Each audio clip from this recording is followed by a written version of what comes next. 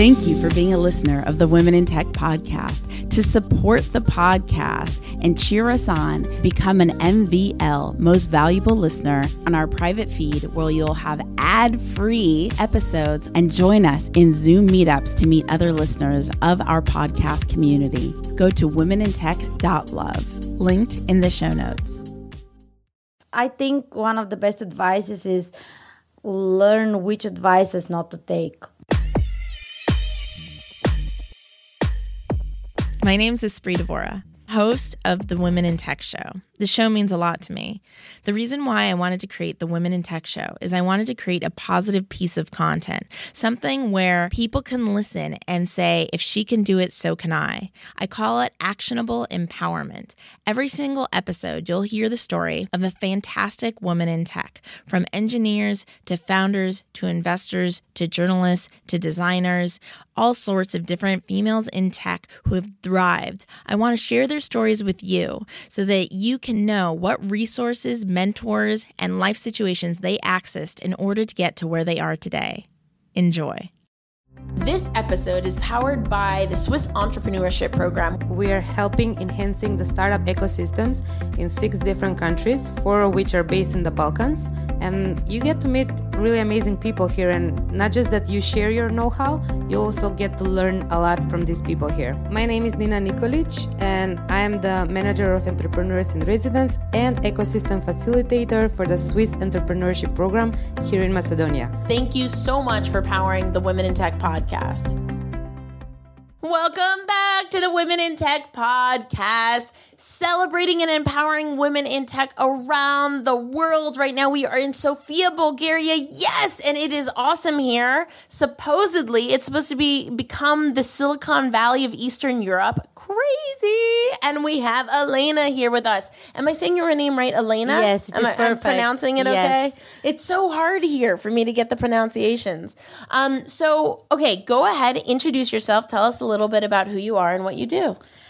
So my name is Elena. Very nice to be part of this podcast and to welcome you here in Bulgaria. I hope that you like it. I do. Our country is super beautiful. The nature is amazing, and the people living here and the people having their own businesses and trying to change the community are amazing. So I hope that you enjoy it. So our company Escreo tries to help people be more creative and productive in the office space. And how we do that, we try to transform the walls in your office. And we do that by producing whiteboard paint. This is paint that makes any wall a whiteboard. So basically, you apply the paint on every smooth surface. It might be a wall, a table, a column, or any furniture. And then you can write on it with a simple whiteboard marker and erase the marker with a sponge. So we try to wake up the child in each one of us and to be open for spontaneous ideas and creativity. And Elena, when we were connecting via the tech community, she said, I'm concerned because I don't exactly have a tech company. I'm a founder of a company, but it's not a tech company. But when I watched her video on the product that she created, which is essentially, whiteboard paint, and I'm like, okay, every single tech company in the world is obsessed with whiteboards in every kind of way. So my first question, first I said, no, definitely come on the show because we all need to know you exist. But my first question was, what makes your paint different than all the competitive paint out there? So basically, we have a few competitive advantage, and I would divide them in 2 categories. One would be strictly for the paint as a chemical formula, and the other would be connected with other things. So if we compare our paint with other competitive products, our paint is eco-friendly, which means that it is water-based, and compared to other products which are solvent-based or silicon-based. And then this allows us to have more diversity with the product itself. It allows you to have a lot of colors, which is amazing because from a customer's perspective, it allows you to have a customized solutions, which whereas other competitors don't have this as a possibility. And then the price is different from other competitors because we can sell you as much as you need. So it means that there are no leftovers and you buy what you need, which in terms of price, it's better price and more efficient. So we ship everywhere around the world with 1 day, next day delivery, which is also a great customer service and support. And wait a second, hold on. First of all, I did ask you in Messenger if it was worldwide and in the US. You said yes. Wait, but are you saying in Los Angeles we could receive your paint in 1 day? No, Yes. You're not saying that. Yes, well, in 99% of the cases, if you order today, tomorrow it would be with at your address. If you order until noon, we do that with DHL and it's flying all over the world. That's incredible. Yes. Because the fact that our paint is water-based, this allows us to ship it. And actually, this is a super competitive advantage because otherwise people don't want to wait 1 week or even 2 days. Yeah. So you know how it is. And if you don't mind me asking, we don't usually get into this on the podcast, but it's interesting to your particular product. Do you have what's it called, like trademarks or license? Like, how do you protect yourself against competitors? We have a trademark which is protecting us in terms of the name of the company, but as an intellectual property, we don't have a patent right now because we don't believe that this is going to protect us in the future. We need to be more creative and innovative and add something which is really unique. That is why we're thinking more into creating a VR escrow rooms in the future and not just concentrate on the technology of the paint itself. And actually, our new products are not paint. They are movable walls because we see that the trends in the office space is going into having more glass boards. So we need to think outside of the paint, let's say like that. Interesting. Getting back to the paint, though, I know I've been wanting to redo the We Are LA Tech office in Los Angeles for a while. Can you give us some tips and tricks on how to paint our tech offices effectively? Like, is there something that you see people doing that's really innovative, or I don't know. I mean, if you guys think this isn't interesting it's definitely interesting for me because I definitely would love to have something. I mean, to get an idea of who I am, my bathroom mirror at home, full of notes. Bedroom mirror, full of notes. I'd love my office to be full of jotting notes.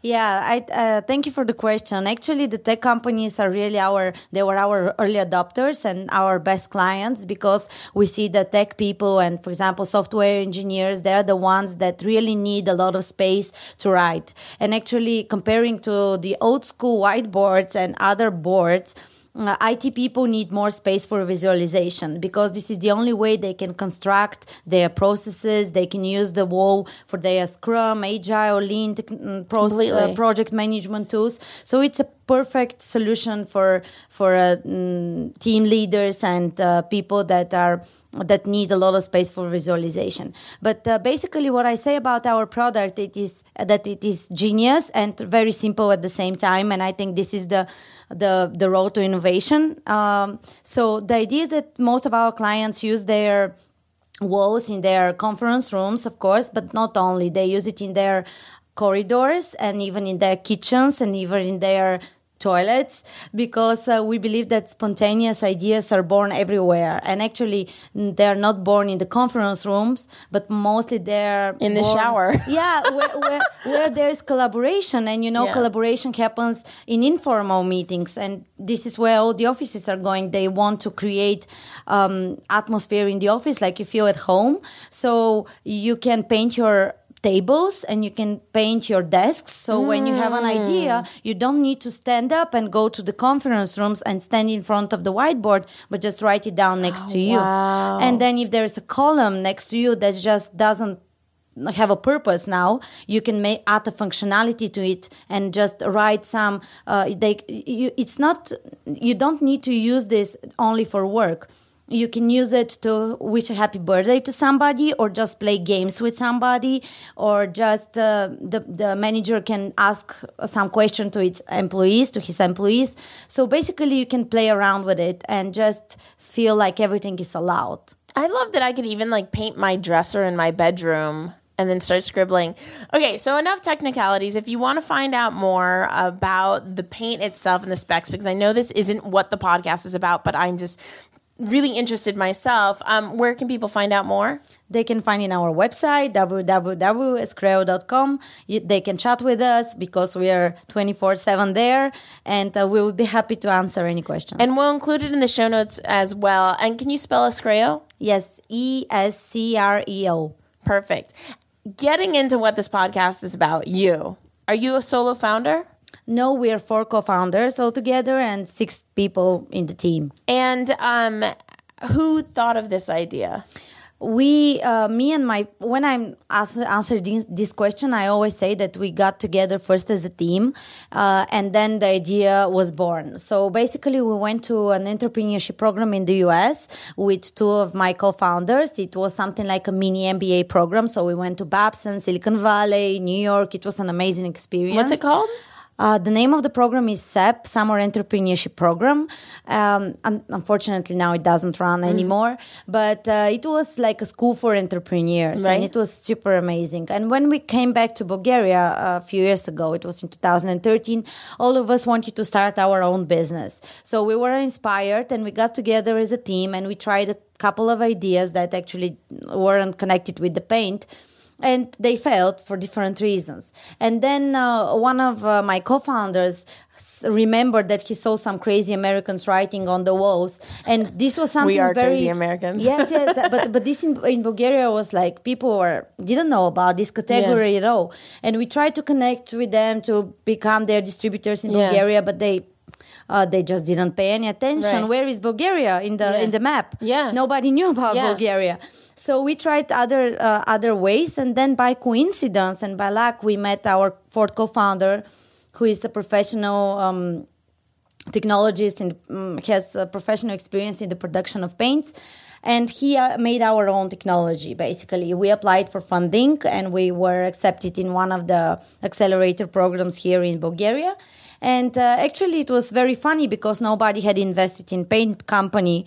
So we were with all these innovative IT companies and tech entrepreneurs, and we were just offering paint. But the thing is that I think that technology is part of every business. So, okay, I might say I'm not a tech founder, but I think it's part of our business, nevertheless. I personally feel your company is a part of our tech culture. I do. And what's the accelerator program you went through in Bulgaria? The name of the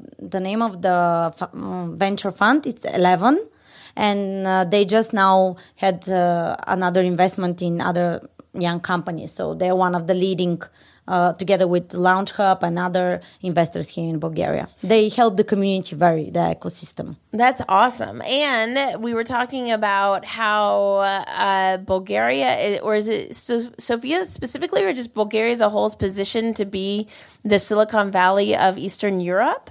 Is it Bulgaria as a whole or Sofia, and how real is that? Well, I would say Sofia is the center, and most of the young people and companies are based in Sofia. But I just had a very interesting meeting last week. There was the Startup Summit here happening in Sofia, where a lot of diplomats and European Commission representatives visited Sofia. And one of the discussions was actually how to boost the ecosystems in other cities in Bulgaria. So I would say Sofia, Varna, and Plovdiv are the biggest cities that drive the innovation and the entrepreneurship spirit in Bulgaria. And I've been hearing amazing things about Bansko. Bansko? Yeah. Well, there are a lot of things happening there. I just now remember that there is a tour of Bansko, and I know it's a ski and snowboard place. This is what I know about Bansko. Apparently, Bansko co-working is like the it place. I saw an article somewhere that someone was calling it the Chiang Mai for digital nomads of Europe. Chiang Mai is where all the digital nomads go in Asia. So supposedly the Chiang Mai of Europe. We shall see. I'll be headed there tomorrow. And so, okay, so you have four founders altogether, right? First of all, how do you make it work? Like, how do you guys make a decision together? Who wears what hat, and what is the hat that you wear? I think it's one of the challenges that we have is that when you have a lot of co-founders, 4 is really a lot, whatever we say. And we try to communicate and have votes when we have something that is really challenging to decide. But in most cases, we also change hats, which helps us a lot to put in each other's shoes. But we take decisions for the spheres that we are responsible for. For example, I'm responsible for marketing. One of the founders is responsible for operations, and the other one for sales. Right. So, of course, in most cases, the decisions are made together, and sometimes it's hard, but we should have thought about it from the beginning. And how long has Escreo been around so far? Since 2015, 3 years. And it's pretty amazing. And you said 6 employees? Yeah, Or 6 people on the team altogether? Yes, we're 6 people in the team. We are growing. So we try to be smart because it's not very easy to sell physical product and to grow. It's not like you are putting your app in some of the stores and then you have million subscribers. It's just a different business, and we need to be really persistent and have a lot of patience. And sometimes it's hard, but that's the road we took. Are you profitable? Yes, we are profitable actually, and so you can't go to America then, because Americans don't want profitable companies. I know we're not. We work, we unfortunately, but it's just a different business, and I should one that actually makes money. I should be realistic about it, and I don't like to read about the unicorns and everybody comparing me with the unicorns. I just say we're a different thing, and I read there was one very interesting concept about what kind of a startup you are, and that there are 3 different types of a startup. Let me see if I can remember them. One of them was the ones that are not profitable and they're like trying to go for the investment and have a different concept. The other was a lifestyle startup that just has a small store, let's say, for the family. And then there are the bootstrapping startups. I think we're in this bootstrapping part where we try to get our revenues and try to be smart with the money. Totally. I'm a bootstrapping startup now, but my previous company was an investor startup. And I was talking on a different podcast episode that the entrepreneur that I admire most in the world is Jason Fried with Basecamp. Are you familiar with Basecamp? Project? Yeah. And I just really love like his culture behind how to build a business. So because I look up to him so much, I was like, I'm going to just stay on the Jason Fried track. What would Jason Fried do? Yeah, absolutely. But unfortunately, from time to time, everybody compares to others, and it's part of the life the world we live in. But also we need to take time to realistically look at our businesses and each other and just say what we did good, what we did bad, and just reflect and learn from our mistakes. What's the biggest obstacle that you've successfully overcome, and how did you overcome it? I think in Bulgaria, the biggest challenge was how to introduce an innovative product that nobody knew, and just how to present the category. I think it is for most startups, of course, they have the same challenge. But at the beginning, when we were trying to sell our product, nobody knew this concept exists. So most of the people just said, what kind of a paint is this?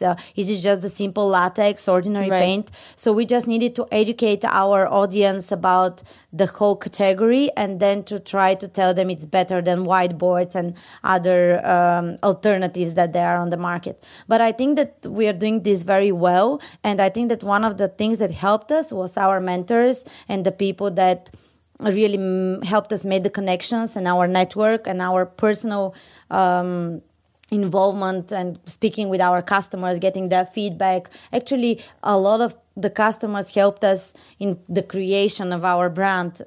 So this is very important. How long did it take for you to become profitable? Almost 1.5 years. Not very long. Yeah, not very long. So I bet it felt long. Yeah, it felt very, very long. How did you do that initial marketing? We did by going to events.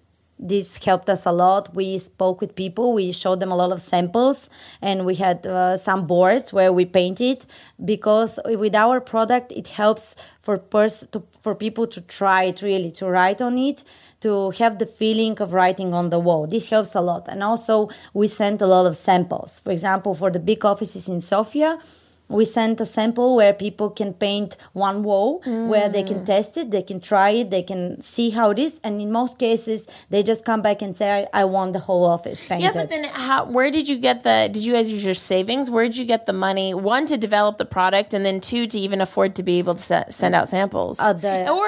Three, to be able to participate in the events, the event ticket, the event sponsorship, however you paid. Yeah. All three things. How did you afford those? In the initial investment were our own money. So we just had savings that we just spent to start to have the pilot product, to test it. Then the investment helped us a lot. Then we had a second investment and a couple of angel investors, which also helped us grow our business outside of Bulgaria. But the events themselves, in most cases, were for free because we had our mentors and our accelerator and our venture fund and angel investors helping us with introductions. And Sofia is not a very huge city, so here in most cases everybody knows each other. But what is important, and this is another concept, probably you have had it in other podcasts, is that the perfect time to be an entrepreneur sometimes is not at 18 or 19, but after you're 30 or after your 27th or 8th year, because you already have some professional connections. So most of us already had a very good network of people, and we have good relations with these people. So when you start your venture, you can call them, and it's going to be very easy to meet these people and for them to help you. You know, I heard there's this guy, this manager of Justin Bieber. His name is Scooter Braun, and he's this really prolific businessman. And I heard on an interview, I think it was with Gary Vaynerchuk, and he said the most unknown statistic is that the most successful founders, it could even be first-time founders, I think it was just the most successful founders in general, were like in their 40s or something, like way later than what we perceive as a culture. And because what we perceive is by 21, you're having your company acquired. And apparently that's not true. Yeah, and also Europe is different than the US. Exactly when we talk about what is success, how you measure success. And here in Europe, the investments are not the same like in the US, and the speed is not the same as the one in the US. So we should always take this into consideration. Sometimes when I'm speaking with other entrepreneurs here in Bulgaria and in Europe, in most of the discussions we say we need to be more brave, we need to be more open.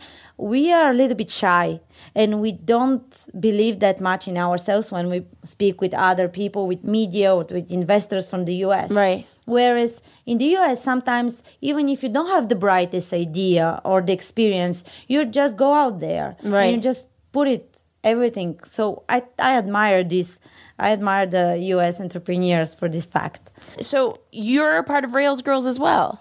Yeah, so I can say that in Bulgaria happening a lot of nice projects and programs regarding women in tech, and Rails Girls is one of the most successful, and I'm really proud to be part of.